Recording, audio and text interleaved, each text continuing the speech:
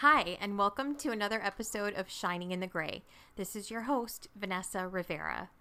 On today's episode, we are going to catch up again with Rose Martin, but this time we're going to discuss parenting. It is one of her favorite topics to discuss, and you can tell by her enthusiasm and her energy. I am really grateful to Rose for her time, and I'm just so grateful that you're here. So, without further ado, here's my conversation with Rose Martin. Coming off of our marriage podcast, which was super helpful, just really fresh perspective on ideas I'd heard before, but it didn't click until you worded it in your very fantabulous Rose way.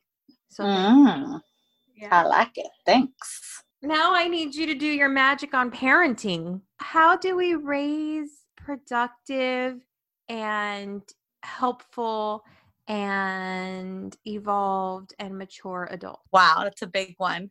Well, in typical Rose fashion, I would say we raise productive, healthy, happy adults by making sure that we are also raising ourselves, that we are also elevating ourselves, because parenting comes from the inside out, which makes it a really difficult job. And you cannot give to your kids that which you don't have for yourself. All awareness, all knowledge, everything that we hope to impart in our children, we really have to turn that telescope in and look inward. And we have to work on these things ourselves, because at the end of the day, and this is a really hard part about parenting, I think, kids do not necessarily learn from what we say, they learn from what we do. And Gandhi said, be the change you wish to see in the world. I say, to paraphrase Gandhi or personalize it, I always say, be the change you wish to see in your kids. Ooh, whatever you expect from your kids, elevate within yourself. So if I want more compassion in my kids, I strive to be compassionate. If I want them to be more kind, I strive for kindness. If I want them to be more patient, I strive for patience. Oftentimes, even now, when I see conflict in my home, the first thing I do is I look at my parenting blueprint. I look at the model and I ask myself, is there anything I am doing or not doing that's contributing to what I'm seeing right now? We can't take responsibility for everything that goes on in our households, obviously, but there's a large part of it that we can take responsibility for. And so we raise our kids by raising ourselves. But it's really, I think that it's something that is a lot more challenging in the application than in just talking about it. Yes. But, I've come to realize in life that most things that are worthwhile are. There is no easy way out. There's no shortcut to any of this, because it's not about the destination. It's about the journey. It's about the process. Yeah. So if we see it in terms of that, change is not revolutionary. Change is evolutionary. It's a step-by-step daily process. And we don't have to be the best at all times, but if we can just strive to be better day by day, or at least better than the week or the year or the month or the decade before, I'm not picky, then I think that that's progress. It's valuing progress over perfection, for sure. So it's not about becoming the perfect parent, but it's about just a personal journey in which you practice your self-awareness, you practice your self-discipline through self-care. And then eventually, step by step, one foot in front of the other, you start to resemble more of the person that you desire to be. You've read the 4 Agreements, have you? No, and you know that we talked about this a year ago, 2 years ago, and it's still like the one book that I still just haven't read. Wait, I'm constantly reading. I'm constantly fucking reading, and I'm obsessed with every type of growth book known to mankind. And that's like a tiny little book. Yeah, I know. It's like an afternoon lunch date, you read the book. I mean, it's so I don't know if I shared this on the last podcast or not, but so for 12 years, you know, I work, I've had a contract, thank God, through the Children's Trust. So my work has been free for families, which is amazing because, you know, part of my background in community psychology, I really care about equity and people's access and stuff like that to education. And sometimes certain groups of people have not had same access to education and counseling and all these services. So I'm really happy about that. For 12 years, I've worked in the homes, one-on-one with parents or families, caregivers, I should say, for 6 months at a time. And then I've done groups, and the groups are 15 weeks long. And so I've worked with hundreds and hundreds of families, you can imagine, over 12 years, all over Dade County. But one of the things that I started doing, I want to say like maybe 3 years ago, was I would not even set up the initial consultation until you've read the 4 agreements. That's how much I think the 4 agreements, simple 4 basic rudimentary principles to live and govern for personal freedom. That's how important it is to my work, I think. But one of the agreements, and hopefully you will read it, I have extra copies I can give to you, is to do your personal best. And I just live by that because, especially as parents, our personal best changes, right? Sometimes my personal best is a gourmet meal, and sometimes my personal best is cereal for dinner. And that's okay. It's whatever I can give in the moment. And so as we go through challenges in our lives, sometimes our personal best changes. It never has to be perfect, though. That's my point. It just has to be your best and whatever that looks like in the moment. And how does that translate? What does that look like when we are showing up as our most self-aware and more conscious selves as it relates to our children? Well, I think it depends. There are seasons in my life as a parent where my personal best is I read a bedtime story every evening. And there are other seasons where my personal best is you get a 5-minute prayer and I'm out. You know what I mean? Yeah. Like, I think I don't know if there's one way to answer that. I just think that it's on a case-by-case basis. But I do know, for me, a lot of what I strive to look like to my kids, it's somebody who's just really human. For me, like, as long as I remain a student to my kids, to myself, humble, not afraid to make mistakes, apologetic, right? I own my stuff. There are times I've apologized to my kids plenty of times. Sometimes I've apologized 4 or 5 times in one day for my behavior. Yep. And I always tell my kids, I always tell them, like, and I'm very clear about this, I never apologize for my emotions. Your emotions are simply an expression of your experience. If I'm angry, I'm not going to apologize for that. If I'm hurt or sad or frustrated, I will never apologize for that. But I will apologize for behavior if I have to, right? Yes. So I can be mad, but it doesn't necessarily mean that I have an excuse to be mean, you know? Yeah. So sometimes I'll tell my kids, I was mad, I was angry, I'm human, I'm entitled to that, but I should have handled it a different way, and perhaps calling you outside of your name or slamming a door wasn't the best way to do it. Yeah. You know, those are markers for me. If I see that I'm not as apologetic, or I'm not taking as much responsibility for things, I'm not being humble, if I'm not remaining a student, then I know something's off with my parenting game. Those are kind of my own markers. And we all know what our markers are, by the way. So if you're listening to this, and even, and for you too, Vanessa, like, you would ask yourself, what should my personal best look like right now? And can I notice a pattern? When I'm not in my personal best, what am I not seeing? And practice that awareness. Yeah, I think that's crucial, is paying attention. I mean, even if the language of awareness and consciousness isn't something that maybe some of our listeners aren't familiar with or used to using, it's really just paying attention. As of now, I'm paying attention to my behaviors. I'm paying attention to how I behave throughout my day. And then once you get to that point where you're really getting to notice your behavior, then you start examining, well, let's see, what was the motivation behind that behavior? And I think that that's a more practical way of describing awareness and consciousness, wouldn't you say?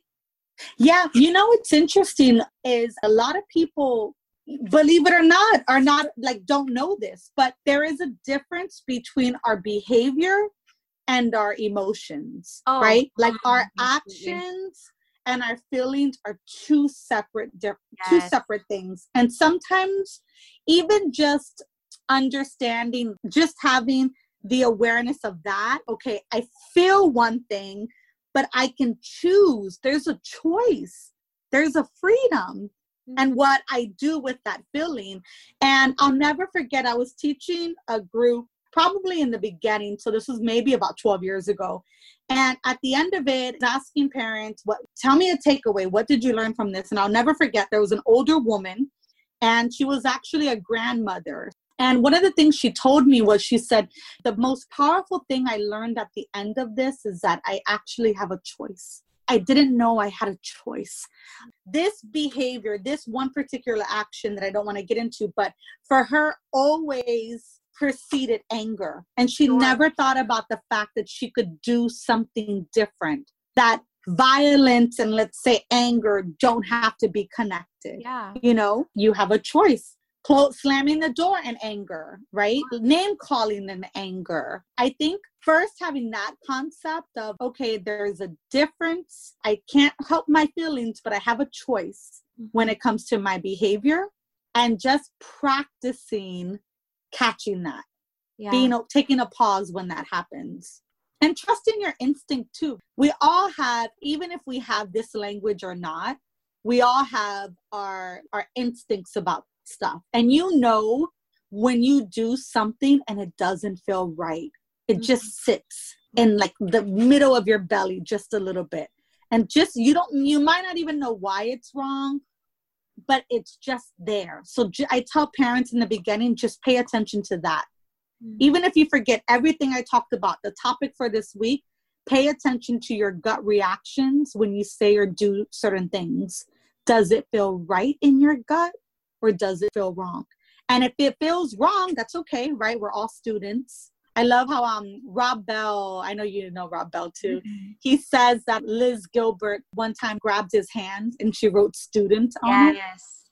And I love that. And I don't always do it, but I had one particular group with a lot of parents that had a lot of high needs. I remember that day I had them all write student on their hands. And I said, just throughout the entire week, you don't have to change anything different about yourself, the way that you parent, your interaction. I just want you to pay attention to your gut responses when you interact with your kids. Just pay attention to it and remember that you're a student. And I think that's how you start. You just start there. Yeah. At first, like anything new or anything outside of our comfort zone, it feels awkward.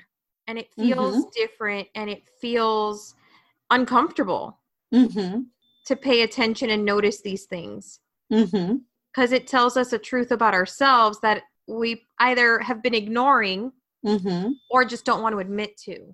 Right. But you see, when you say that too, there's like a judgment behind that, right? Like it's hard not to think in terms of this because it's kind of the way that we've been conditioned and socialized. But part of the therapeutic process, like if you've worked with a clinician or any type of setting or whatever, and that's one of the things that I do, especially in our groups, is that I say we leave any judgment about ourselves, about things that people say, at the door. And I know it's hard to do that because, again, we've been socialized to do so. But when you understand human behavior, you see that there's always a reason for why we do the things that we do. There's just always a reason, right? So I encourage parents not to be hard on themselves or to encounter these things and then judge themselves or their own parenting blueprints that come from their parents or whatever it is, but just to say, you know what? I know better. I'm doing better. For whatever reason, there could be a million reasons why I chose to react or be this way. And it doesn't even matter why. It just matters what I choose to do going forward. Because we all have a reason for why we do the things that we do. Sure.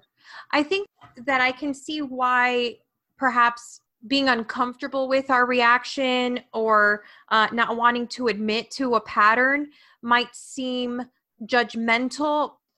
I don't think that discomfort is a judgment call. Right. Yeah. I agree. You're absolutely right. So if you're uncomfortable, right, that's just a feeling. Like it's no right or wrong. Sure. Just, I was thinking that you were alluding to maybe like people are uncomfortable because they don't want to, like maybe they're judging their reality in that moment and they don't want to sit in that. Yes. But if you weren't saying that, then yes, I totally agree with you. Like, okay. It is, but it's another thing that reminds me of, speaking of parenting, that we do sometimes is, so we've been socialized that certain emotions are good or bad, right? Mm-hmm. And I said earlier that emotions are simply expressions of a human experience. So they're neither good nor bad. They just exist as they are.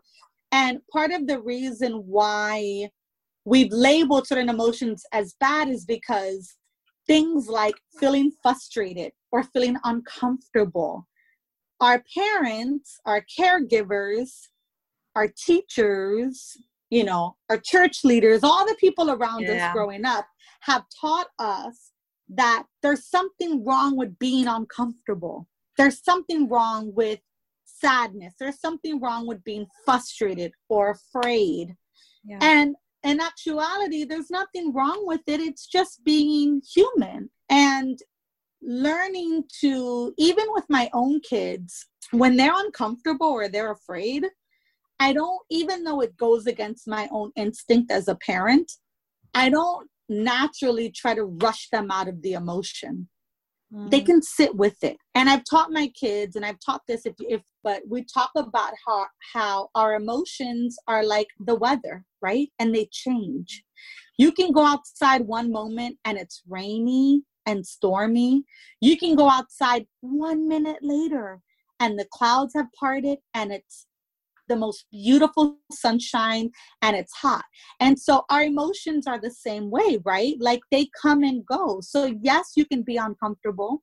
You can sit in that discomfort, but it's not going to last forever. And eventually that discomfort, if we pay attention to it, has a message for us, right? Yeah. We listen to the message, we accept whatever it comes with, and then maybe afterwards we feel peace or relief, but our joy returns to us. That's one thing that kids do really naturally well, by the way. They let joy return to them. They don't sit. Like my 4-year-old, I have 3 kids. My youngest, I love watching her because if she gets hurt or something, and I'll say, what can I do? Can I help? And she'll say, can I have a kiss? And I kiss it. And just like magic, she's smiling again. She returns to joy, right? Mm-hmm. Like she returns to that natural state. Kids do it wonderfully. So-and-so's being mean. They're not my friend. And then you say, well, tell them how you feel. They tell the person. The next moment they're playing together. Yeah. They're laughing. They don't hold on to sorrow the way that we do. That we forget to do that. We don't return to joy. Yeah. They do it naturally, and I love that about them. What do you think it is that happens within us as we grow older that makes us lose that emotional resiliency? I think it's socialization. It's the way that we are taught. So I'll use this as an example that I use often in my group. So anger is a secondary emotion. It usually, whenever we see anger, what comes out as anger, it's really covering up either fear, frustration, or pain. And so when we don't deal adequately with pain or hurt, when we don't deal adequately with our fears for whatever reason, maybe there's shame attached to it, or our frustration, anger is what happens as a result. Why don't we deal with our fear, frustration, and hurt? Well, it's because those emotions make us feel vulnerable. Why do we feel vulnerable with those emotions, right? Like, why do we express joy easier? Well, growing up, think about your experiences. Let's say you're playing with a puzzle and you're frustrated that you can't put two pieces together because your prefrontal lobes are not even fully developed, right? There's no logic there. You're reptilian. And so you show frustration and you get yelled at. What's wrong with you? It's just a puzzle, right? So think about the message you might tell yourself in that instance. Oh, well, when I'm frustrated, makes my mom angry, or people yell at me. Think about when you're little and you express fear. Maybe you were afraid of a movie you saw, or you were afraid that there was a shadow in your room, and even it's a teddy bear, but in a really dark light, it looks really scary. So you tell a sibling, or you tell a cousin, or you even tell your parents, and maybe you're laughed at. Maybe you're yelled at. Maybe it's minimized. It's not a big deal. That's nothing. What are you doing? Go back to sleep. I'm tired. And this is not a judgment towards our parents. This is just being human, right? Yeah. So what's the message then? You learn about fear over time. Mm-hmm. People don't believe me. They laugh at me when I'm afraid. They minimize it. Same thing with hurt or pain. Let's say your best friend moves away, or your absolute favorite stuffed animal in the whole wide world is suddenly lost at the laundromat. You're sad. And a caregiver tells you, it's just a toy. What's the big deal? You're sad over that? That's nothing. Imagine, I have bills to pay. You should be, all these things that we hear. Mm-hmm. So what are the messages you get about expressing hurt or pain? And so over time, when you're bombarded with these images, or not these images, but these reactions to those three emotions, you learn to hide them. You learn to conceal them. And what comes out instead is anger. And so or a myriad of other behaviors. Right. Because even when anger is not dealt with, then there's rage and there's anxiety. I mean, it's a lot of, there's stress, whatever. But the idea is that it's really through socialization. Mm-hmm. And I don't just mean, it's the whole nurture and nature thing, right? Yeah. Like it's how these things are nurtured. And in our culture, and actually, I don't even know if I should say culture. I think in humanity in general, certain emotions, for whatever reason, have received a bad rap. And the things that make us feel vulnerable, later on, we lose our emotional resilience, like you say. Mm-hmm. It's harder for us to express those things. Even with my spouse, when he's angry, when I see an emotion as anger or behavior that looks angry to me, I'll say, what are you really feeling? Hey, what's going on there? Are you feeling, are you afraid? Are you frustrated? Is there something you're hurt about? And I'll challenge him behind that. And if every time we've done that together, there's always an emotional vulnerability that he wasn't able to express. That's at the root of that. Mm-hmm. And it helps us get to things much quicker, by the way. Because if you see anger and you react in anger, which is a normal thing that we all do, of course, it's just you're kind of fighting fire with fire. But if you see anger and you're able to train or condition yourself to recognize that there's really a vulnerable emotion behind that, and anger is just coming out as like the scary, loud, whatever, protector, then you can get to the root of the anger much quicker. So what do we do, in the case, because we've given a lot of attention to anger. Mm-hmm. What if our reaction isn't necessarily anger, but indifference or numbing For example, so these are also behaviors that would be considered secondary as well, I would imagine, but those look very different to our children. So how do we confront the patterns of indifference or the patterns of numbing in ourselves so that then we don't raise children who become indifferent or numb and can be empathetic and can be compassionate one day? Right. I think before I address that specifically, anything that you do not to confront or to manage or to deal with an emotion that makes you feel vulnerable is not the most ideal coping mechanism, right? So whether that's indifference, apathy, numbing yourself, being angry, whatever that looks like, if you are avoiding the real emotion behind it, it's just less than ideal, right? Yeah, that's what creates the chaos within all of us. Right. Yeah. Right. And that's what leads to the stress, the anxiety, the loss of connection, all of those things. There's a ripple effect. Now, to answer your question directly, it just takes work, right? That's it. Just practice until, because here's the thing, whatever we practice, we master, right? So you've practiced, and I mean you, not you, Vanessa, like you in the general sense, right? Like all of us, we've practiced hiding our emotional vulnerabilities for decades. So we're not going to overnight hear Rose or read a book or watch Super Soul Sunday with Oprah, and then the next day we've mastered something entirely new. No, we have to practice, because whatever we practice, we master.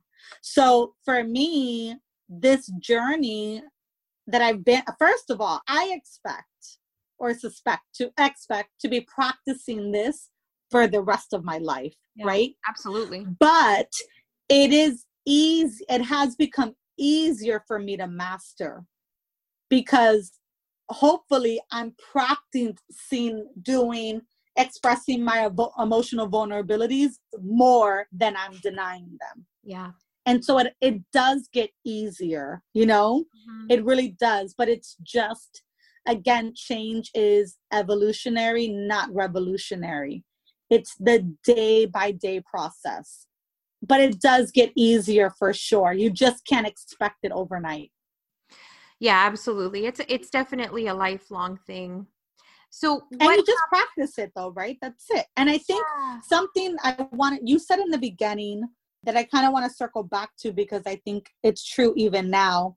You said something like in the relationship podcast, it was like stuff you had heard or read or whatever, but hearing it like this time, it finally clicked for you or whatever, right? And I think that's a very important reality in all truth. So we can hear something that is universally true. You just know, like, that sounds right. Yes. But for whatever reason, and whoever you are, wherever you are in that season of your life, you're just not ready. Yeah. It's just not meant to be in that moment. And so you could even hear this and you can know the things that we're talking about. But until it's something that makes sense or clicks for you, and maybe it's a year from now, maybe it's a week from now, maybe even right now in this moment as you're hearing it, something clicks, then in that moment, that's where you begin to practice just doing something different. And then eventually it does become easier and you're able to master it. I think that it becomes easier in the sense that you build confidence in the practice, but I think in some respects it becomes more challenging, because the deeper you go, the more you're able to excavate and the more there is to see about ourselves. And I think sometimes we're afraid of what we're going to find, but I don't think we're afraid of the junk as much as we're afraid of what our true self really looks like. It's like, it's almost like blinding, I think maybe it could feel that way for some people, you know? For me, I'm excited about growth and journey. And I will say though, I want to clarify, the more emotionally vulnerable we are with ourselves, it's always a good thing, because you learn to express your truth. You learn to listen to the messages within. And it's one of those things where, let's say you don't deal with certain emotions that make you feel vulnerable, and you just sweep it under the rug, right? You think, if I don't manage it, it'll go away. And in actuality, whatever you don't confront confronts you. Whatever you don't deal with, it deals with you. So whatever you don't manage manages you. So you think by not dealing with it, it's easier, but it's coming up. It's garbage that eventually piles and spills over. So you end up paying a price for it in the long run. So I think it's, you might like the learning to express yourself and listen to your emotional vulnerabilities, even just to yourself. Immediately you will start seeing positive consequences from that, because you're being honest with yourself and you're able to manage and confront things that otherwise, just by ignoring, are managing and confronting you. Yeah. And to that point where if you don't accept the lesson in that moment and confront your shit, the lesson's going to come back harder and stronger and bigger, because like the whole world is conspiring so that you can grow and so that you can evolve and so that you can change for the better. At least I truly believe that in my heart of hearts. And I think so many times we have these challenges that we keep coming up against. It's the same wall over and over and over again, but we keep doing the same exact thing in order to get through it.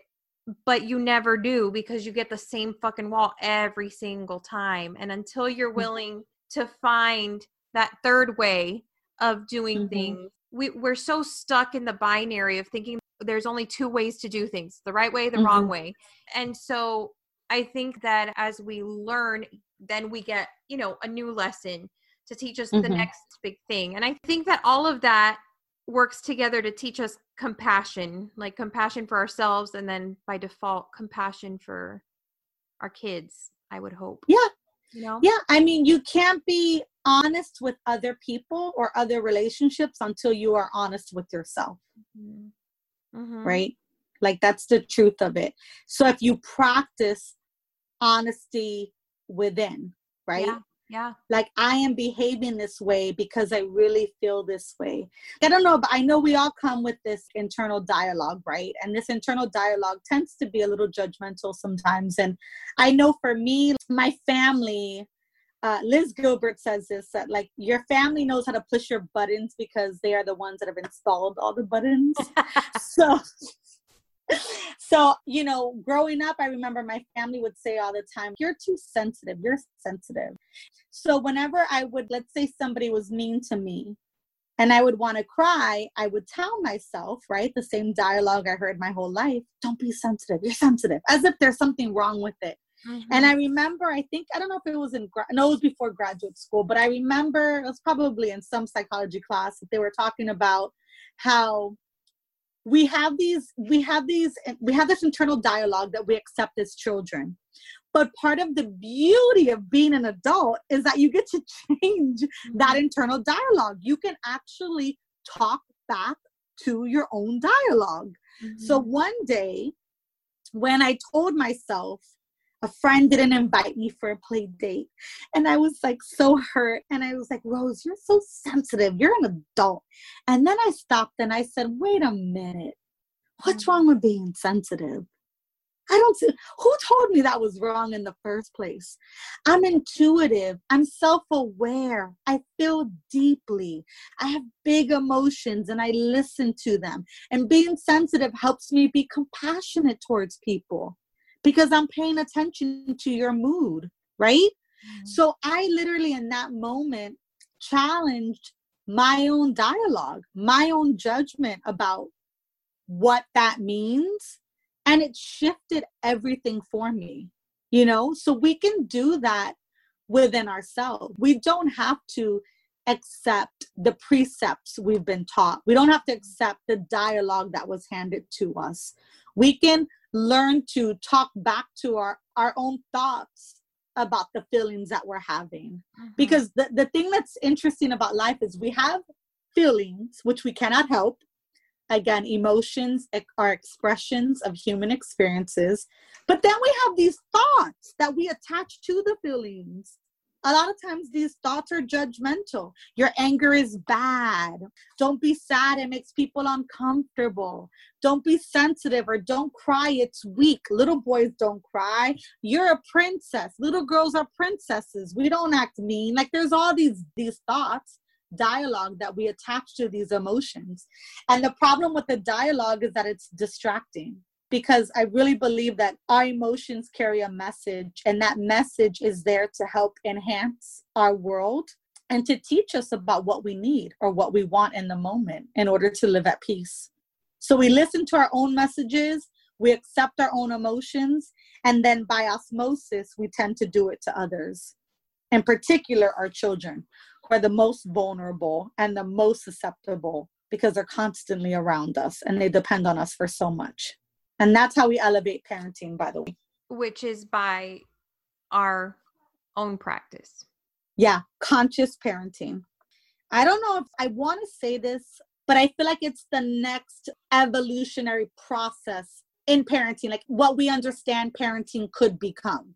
It's this whole like conscious parenting. You know, my mom said something interesting to me. I remember she said, God, being a parent, I would hate to be a parent nowadays. And I said, why? And she said, because growing up, when my mom had 5 kids, and growing up, we just had to make sure you guys were fed and you were bathed and that you went to school.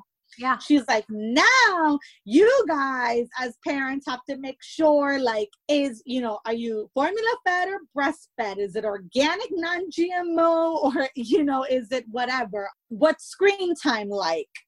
How are you stimulating your child's emotional development? How are you teaching them compassion and this and empathy? And she's like, it's just so different. But for me, when she said that, even though, I thought it was kind of funny, I really thought about the fact that she's right in many ways. Our understanding of psychology, neuroplasticity, how the brain works, how things develop, we do understand that, nature and nurture work together, and it's important to understand their relationship. And it is important to be conscious about the ways in which we parent our children and the ways in which we parent ourselves. Because I've worked with a lot of people, and oftentimes the way to heal from a traumatic childhood or a traumatic parenting experience is to become the type of parent that you needed when you were little. It's interesting because when you tell me about, I've heard very similar comments from other parents. It was so much easier 20 years ago, 30 years ago. We didn't have to think about that. And like you said, you're right. You didn't have to think about it. And the conscious repercussions on the child are still there as if the decision had been made. Yes, absolutely. Yes. Mm-hmm. Yes, absolutely. I've thought a lot about that. And also on Instagram, I had put up a few questions and had people respond. And I had asked a question, what is it that you wish your parents had done differently? And so many people's response to what they wish they had done differently stems exactly from that mindset and mentality of, well, we only have to keep them alive. Right. Granted, the people who follow me and the people who listen to this podcast are around our age, between late 20s to mid 40s. So I've got that window, and we all have semi-similar upbringings in that regard. And I had answers that they would feel free to make mistakes and then have been able to discuss the mistakes with their parents. Yeah. That's automatically a reaction to it. It was, I wish my parents had been more open to growth or ideas different from their own. For like sure. These are things that when you're only focused, okay, we're just going to feed them, clothe them, make sure that they're sleeping and going to school, you are by default making these other decisions as well. Of course.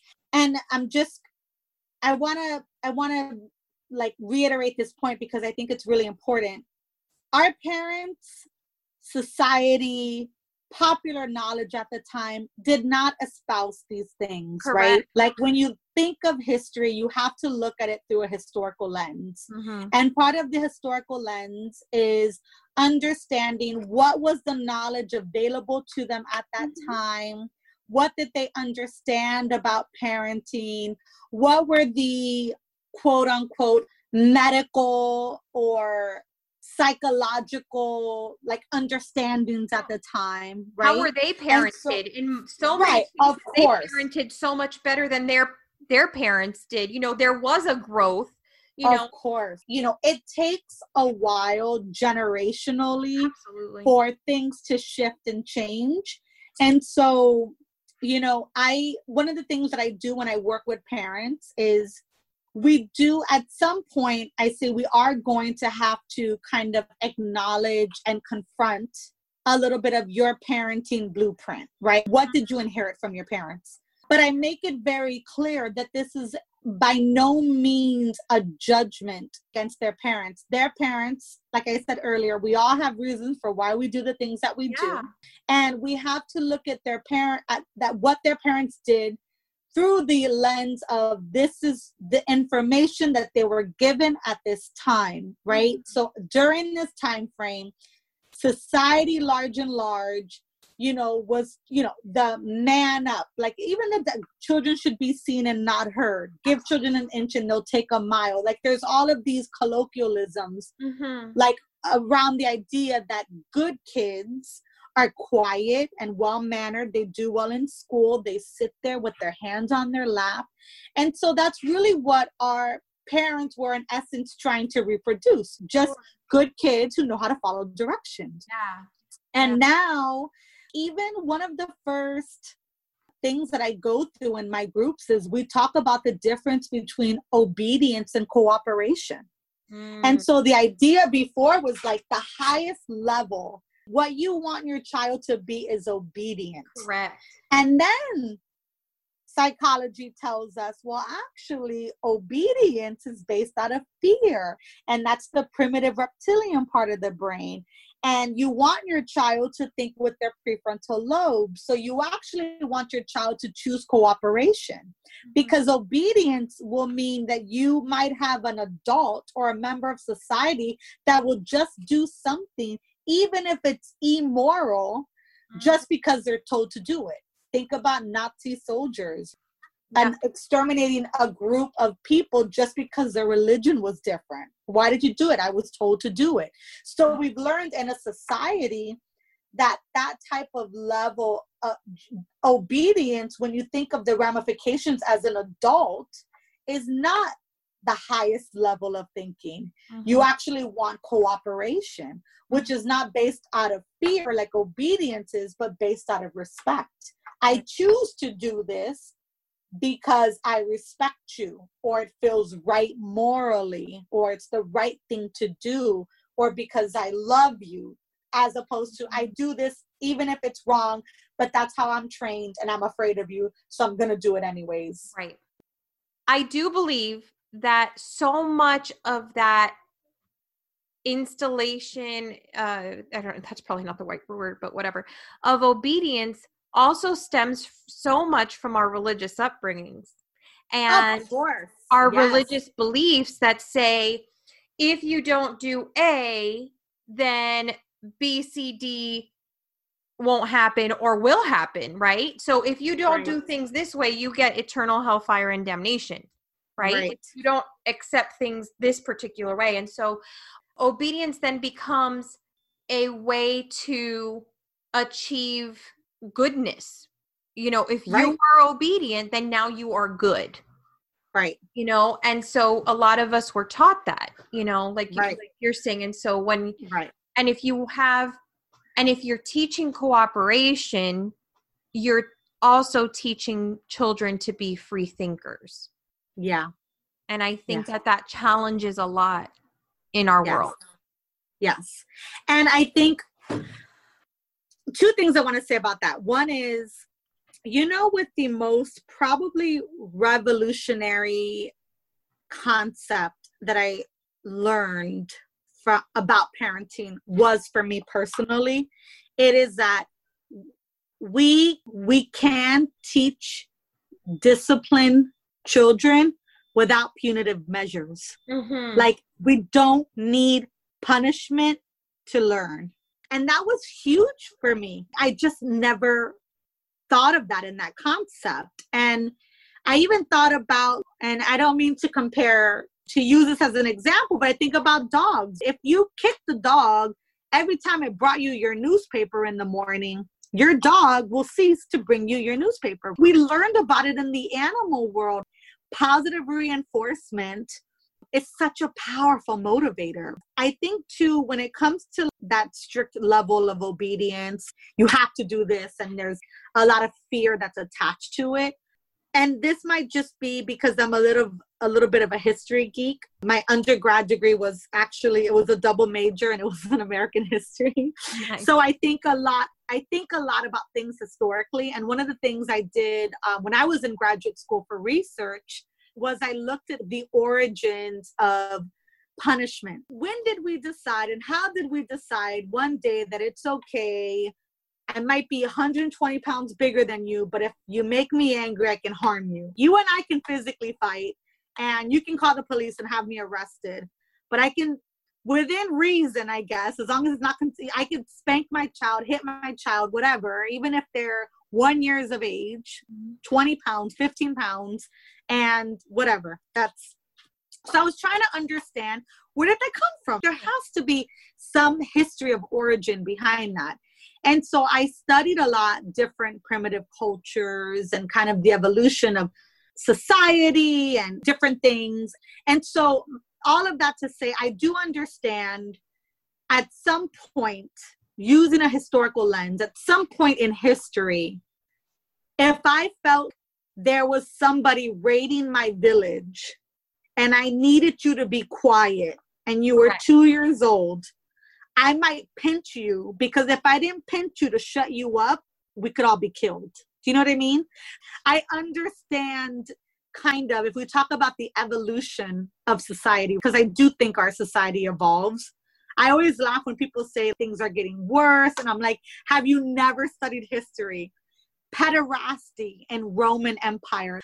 My mom has a mole on her nose. And during the Salem witch trials, she could have been burned at the stake because a mole could have meant that she was a witch. We have evolved people. I think at some time and place, there was a reason. It doesn't justify it, but I'm just explaining why these things made sense. Right. But as we evolve and we understand human nature better, they no longer make any sense. We don't need punishment to teach people. Yeah. I think that even just having grown up with a religious upbringing, the majority of cases of corporal punishment are justified with the Bible verse of spare the rod. Right. Yeah. And, without turning this into like a religious or theological, whatever, like discussion too much, the whole spare the rod, spoil the child, there was a rabbi who I really love, who kind of got into that entire teaching and what it really was alluding to and the translation of it and what it meant. Yeah. And I can tell you with confidence that it did not mean for you to beat your child with a rod, by the way, rod. Correct. That is like now that would be, even in today's terms, if you were to take that literally, that's child abuse. Yeah. That is child abuse. And I'm a mandated reporter, obviously. So every year I have to do through the state of Florida, little webinar, class or whatever on what constitutes child abuse. And it's supposed to be, you're actually in the state of Florida, you're only supposed to use your hand, by the way, and open, never closed. And it's never supposed to be on the face. It's a long thing. But anyways, even if you were to take that literally, you could be arrested, by the way, in the state of Florida. So we definitely don't want to advocate for that. And I mean, oh, Jesus Christ. That is an entire discussion in and of itself. It really is. And as a disclaimer, I do not believe that almost anything in the Bible is to be taken literally. And so therefore, I completely understand and am 100% with you on the interpretation of the rabbi. You know? Yeah.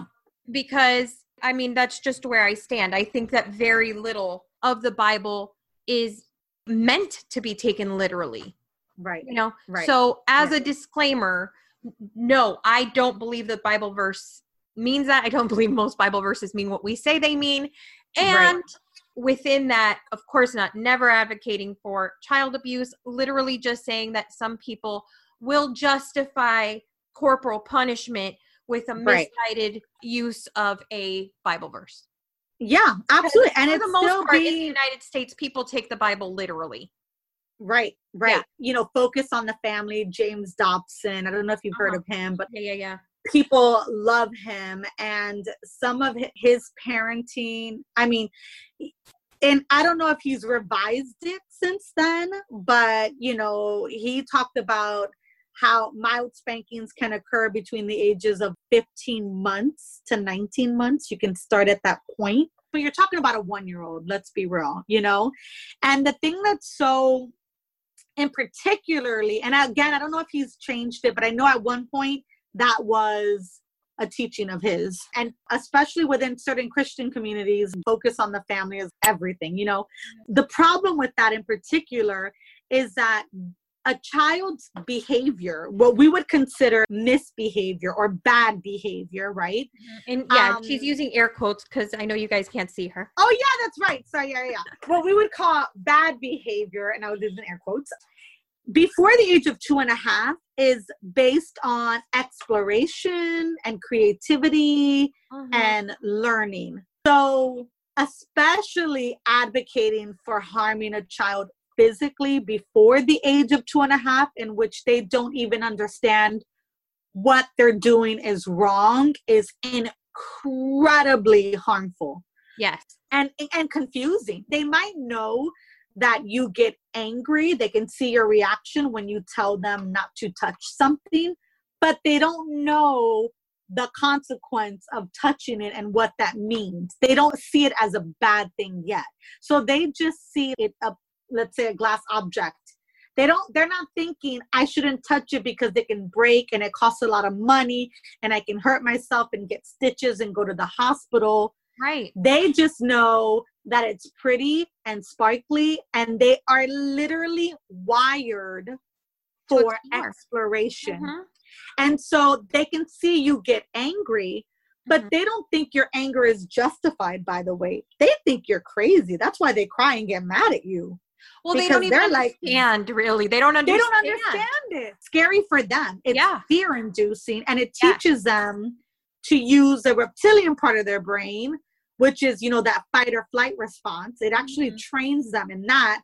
What you really want to do is teach your children to use their prefrontal lobes, but that's a whole nother conversation for another day. But in particular, that one really bothers me because of the young age recommendation. And at that point, that could be harmful for a child's development. Right. I've seen brain scans of children that were severely abused, a lot of corporal punishment, and you see matter in the brain that's like there's nothing there. It's really scary. I would strongly advise against that. In particular, it's not illegal to spank. It could be considered abusive based on how the state of Florida defines it. It's not illegal, so that's at your discretion, obviously. But if you choose to do that, please don't do it before the age of 3. Please. Yeah. And full disclaimer, I don't believe in that it's a effective way to discipline at all. Discipline, actually, talking about biblical stuff, discipline comes from the Latin word disciplus, which means to guide and teach. Mm-hmm. So discipline is often used synonymously with the word punishment, but they are completely different things. I discipline my children. I use natural consequences. Sometimes I've used logical consequences. You know, I tell parents, make their behavior the bad guy, not you. So I don't want to be the bad guy by harming or victimizing my child. I want them to focus on their behavior and what was wrong about it. And so I use consequences to discipline them. I've never had to use a punishment at all. Yeah. There's so much there. Oh my God. I know. What does non-punitive discipline look like as children get older? Let's say that someone is new to this. They've been becoming more self-aware. They are really concerned about creating really compassionate, empathetic children. I think most of us are. And now they're listening to this and their kids are in their teen years. Yeah. Pretend I'm a mother of a teenager or of a couple of teenagers. What can you teach me, even though you don't personally have teenage children, about disciplining a teenage child? Okay, so I want to address that right there, what you just said really quickly. I have a male gynecologist.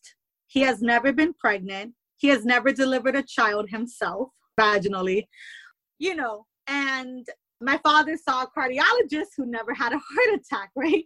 So I just want to say, I understand your logic, but this is from an expertise. This is what, you know, like this perspective is different because this is something that I'm trained in. Correct. So I want you to rest assured that even though I don't have any teenagers, I'm pretty confident, at least from an educational perspective, on answering this question. So teenage moms, just remember, teenager moms, not teenage moms. So if you're a teenage mom, we welcome you. Or teenage mom, that's fine too. Yeah, exactly. You're a mom of teenagers, just remember that like she says, your gyno may be a man, but you still trust him. Yes, thank you for that. So tell us how do we handle life with a teenager? Yeah. You know, it's interesting. It's so funny though, because my groups are divided. Some of my groups, some of the work I do, it's ages 0 to 4, 5 to 11. And then I've done work with 12 to 17 in particular, like that age range. Sure. I will tell you, it's funny that you had that, you know, entire context or disclaimer or whatever, because the easiest group to use natural consequences with are teenagers. Like the easiest. Just because it's easy to find consequences for their behavior. I'll give you an example. Let's say, and this actually, I had a client and this same exact scenario happened. Her 13-year-old daughter is at a friend's house. The mom calls and says, I just want you to know I overheard the conversation and your daughter was saying a lot of inappropriate things. She was using language that we don't condone in our household. And I just want you to be aware of that. So the mom, my client, was, Rose, what do? I want to do X, Y, and Z, whatever. And I said, well, let's think of a natural consequence. What's a consequence in this scenario? So I always tell parents, the way you develop a consequence is often by using empathy. So you put yourself in your child's shoes and you imagine that happened to you. So for instance, I'll use you and I as an example, Vanessa. Mm-hmm. If I go to your home, there's a certain level of respect I'm going to convey in your household. It is a privilege to be in somebody else's house. It's a privilege to be invited into your doors, to sit on your couch, to engage with you. If I am disrespectful at all to the environment that you've created in your home, whether it's cursing, yelling, smoking, or drinking, I fully expect for you to tell me to leave. And furthermore, I understand that now I have lost the privilege of being invited to your home. So for me, I told her, the natural consequence for your daughter in that moment is, hey, it's a privilege for you to be invited to so-and-so's house. Mm-hmm. And if you don't respect their house rules on what they consider is appropriate or inappropriate, and you use harmful or hurtful language, speech, or behavior, you have lost the privilege of going into their home. Now, maybe we can reevaluate this in a week or two. Maybe you've thought about your behavior. Maybe you've learned since then, and we can ask the mother, if you promise to respect the rules of this household, if you can go back. But for now, your behavior has indicated that you are not mature enough yet to be in this person's home.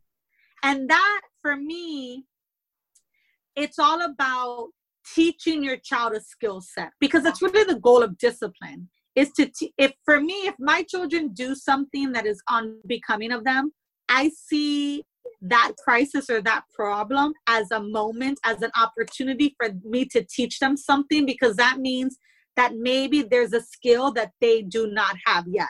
Consequences are really easier than any other type of punishment, to be honest with you. Would it be appropriate to have your child call the girl's mother and apologize for their behavior? Of course. Okay. Of course. That's called restitution. I'm a huge fan of restitution. If there is any way that your child can right a wrong, I think it's a great thing for them to be able to do. Mm-hmm. I know that even as an adult, I use restitution all the time. Remember, we're raising adults. Yep. So you can think of it in terms of that. As an adult, what is a skill set that my child needs in this moment that will help her in her adult life? Because being able to right a wrong is really important.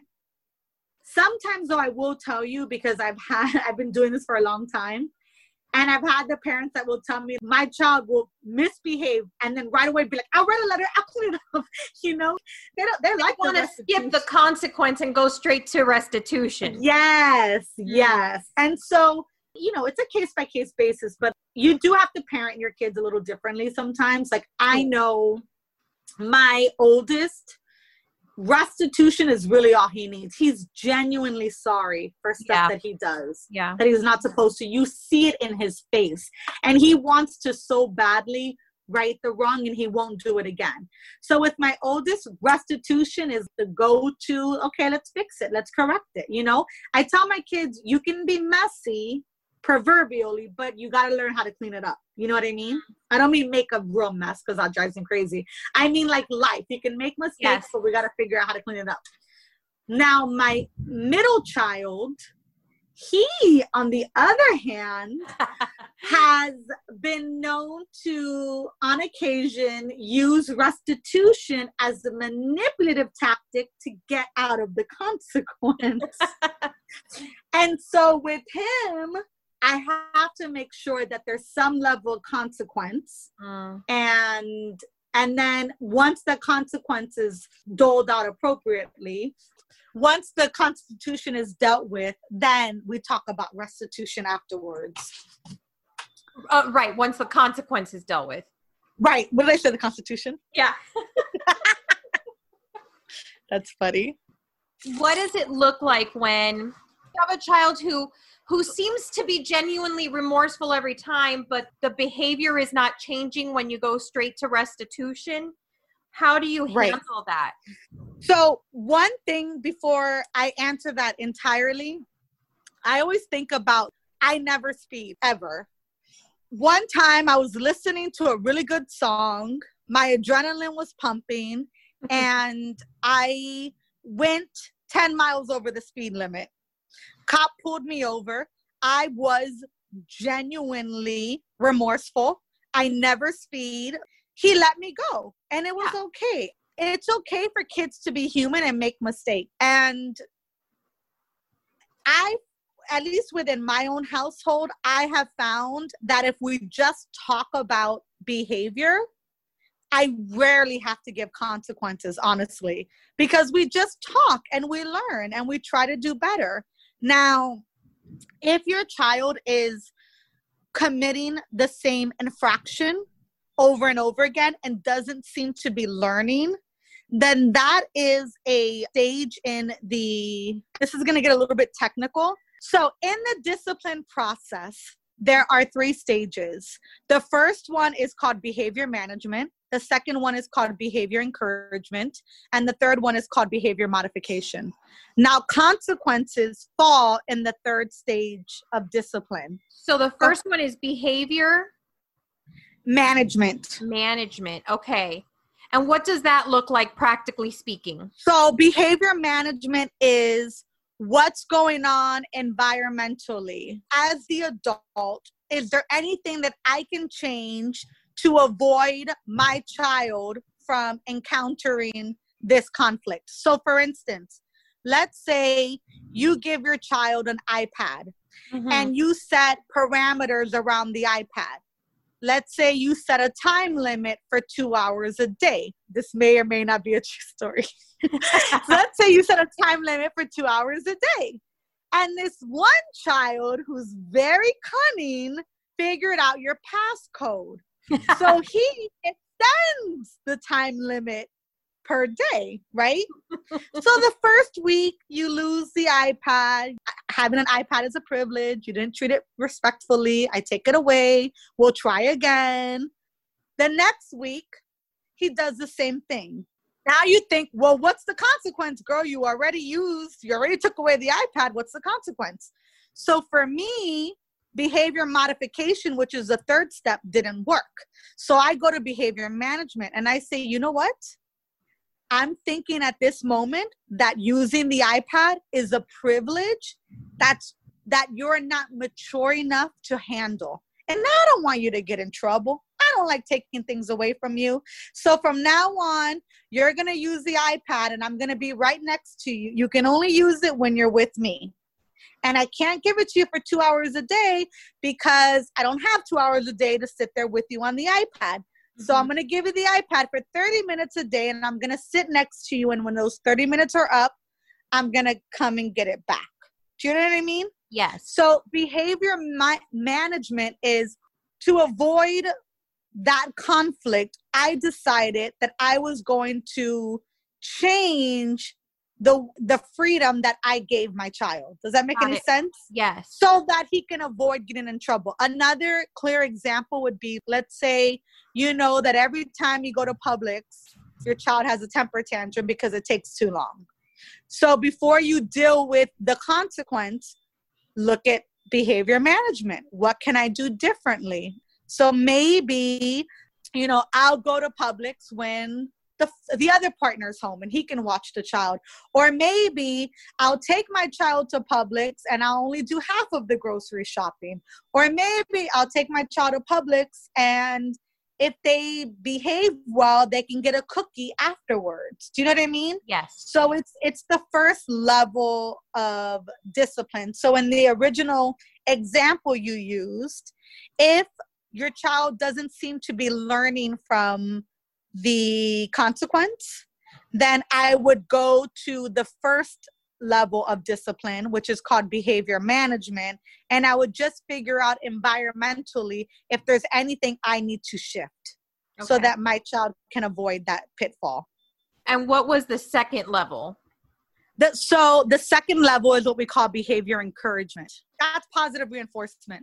Yeah. So that's where you use rewards to incentivize, motivate behavior. It's basically what you use to keep your child on the right track. So almost like behavior management is like the bubble wrap. You're bubble wrapping the situation so that nobody can get hurt. Yeah. And I really appreciate your example where you talked about how you can kind of go through all of them. And then it might just be that your kid needs behavior management in that particular. Right. It's not a fixed hierarchy. Instead, it's whatever is going to work for this particular situation. Perhaps, ideally, I will be honest with you, ideally you want to start with behavior management. So ideally you want to say, environmentally, is this expectation too big for my child? Is this behavior motivated by a lack of sleep or being hungry. I want to write all of this down. Not enough play. Or ideally, you want to say, as the adult, if I look at the environment, is there anything that I could be responsible for? And if I enact some type of change, so my child's behaving this way, let me shove a cookie in his mouth. He's probably hungry, and then the behavior stops. And then the next step, which is behavior encouragement, is where you use the reinforcers to motivate the good behavior. And then the third step is really if the first two steps aren't working. There needs to be some type of consequence because they're not understanding. Okay. Now, this is a brief disclaimer. What I'm talking about is very technical. I hope we didn't lose people then. This is a parenting strategy, yes, a discipline technique that takes me I spent 3 weeks on it. So like a 3-hour class. So it's a 9-hour kind of course instruction that I give when I work with parents. But that's basically the gist of it. I feel like so many of us are really looking for tangible, applicable advice, and I don't feel like that was too technical at all. Great. Okay, that was very applicable, very practical, because so much of what we've been talking about has been very cerebral and very esoteric, Yeah, I agree. And so I think it's helpful to kind of just bring that down into everyday practical application. Right. For the people that are listening now, they're like, oh, okay, so that's how all of the philosophy behind this is actually put into practice. Yeah, I agree. Because especially historically, we've been taught that the first place you go to is the consequence, is the punitive measure. Yes. Conscious parenting, conscious discipline, the new wave of parenting as we understand it, is that we don't have to go to the punitive measure right away. We can just start with the teaching, the awareness, the education, teaching our kid, looking at our environment, how that might affect behavior, and kind of making our kids conscious of the choices and the consequences so that behavior is the bad guy and not the parent. Because let me tell you something right now. If you did something to upset me and you're my child and I'm your parent, and I immediately called you a name, hit you, yelled at you, violated you in some way, shape, or form where you feel like a victim, the last thing you will be thinking about is your bad behavior.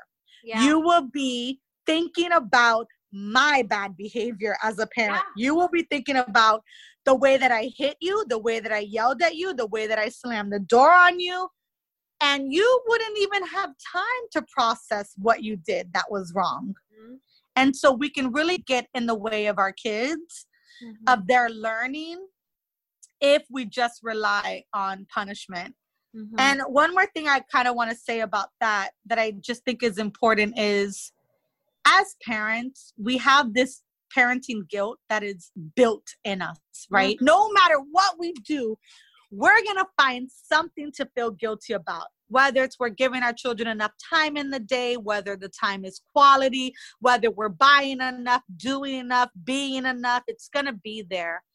And with so much guilt that we all feel, the last thing I want for parents to feel guilty about is the way in which they discipline their children. I don't want that to have to be one more thing that you add to the pile of things that you're already guilty about. Mm-hmm. And there is a different way. There is a better way in conscious parenting where you can teach your kids, you can discipline them in a way that's empowering, that doesn't allow them to feel like a victim, and that helps them understand their own behavior and feel powerful, where they can make choices to be better, to do better, and to do things differently. And we don't have to get in the way of that. Thank you for that, because I think a lot of us do already carry so much. Yes, we do. Burden. Yeah. So in order to end, because I could keep talking with you about this for hours, are you familiar with Dr. Shefali? Yes, of course. Okay, so her book, would you recommend that? Yes, of course. Okay. I have to tell you a personal story about that. When she came on the scene, I'll share. This is really vulnerable for me, and I'll share this. Okay. So I mentioned that I did this work 12 years ago. And somewhere in the middle of this work, I thought that I had discovered conscious parenting. And I even had a book title for it.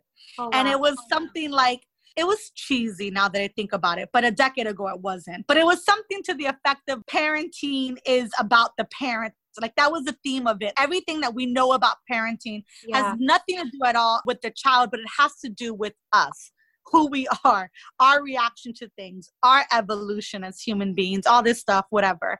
And I did some research about it. I had a preliminary draft, and I was so excited. And I thought this would revolutionize parenting. And then I saw Dr.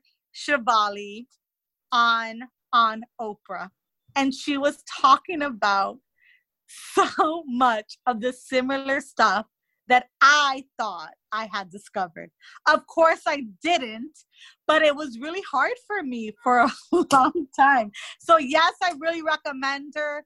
I love her, even though in the beginning I didn't. I was very jealous, and that's okay, because you remember emotions are expressions of an experience. Yes. And and I felt like for a long time, it kind of, whatever. But I'm glad that I ended up seeing it as a catalyst for the work that I'm doing. And I thought, if she's able to bring this into the mainstream and people are able to talk about it, then it will only enhance the work that I do, because now it's out there for everybody to hear. Well, on a side note, then I encourage you to still write that book, because your voice matters and you have a different voice than she does. And you know what? I'll just end on that. So you just have to write a book for everyone to hear what Rose has to say about all this parenting stuff. Thank you so much again, Rose, for being on the podcast with me and for sharing your knowledge and your wisdom and all your expertise and education. I am grateful to you, and I look forward to meeting up in person for some coffee soon.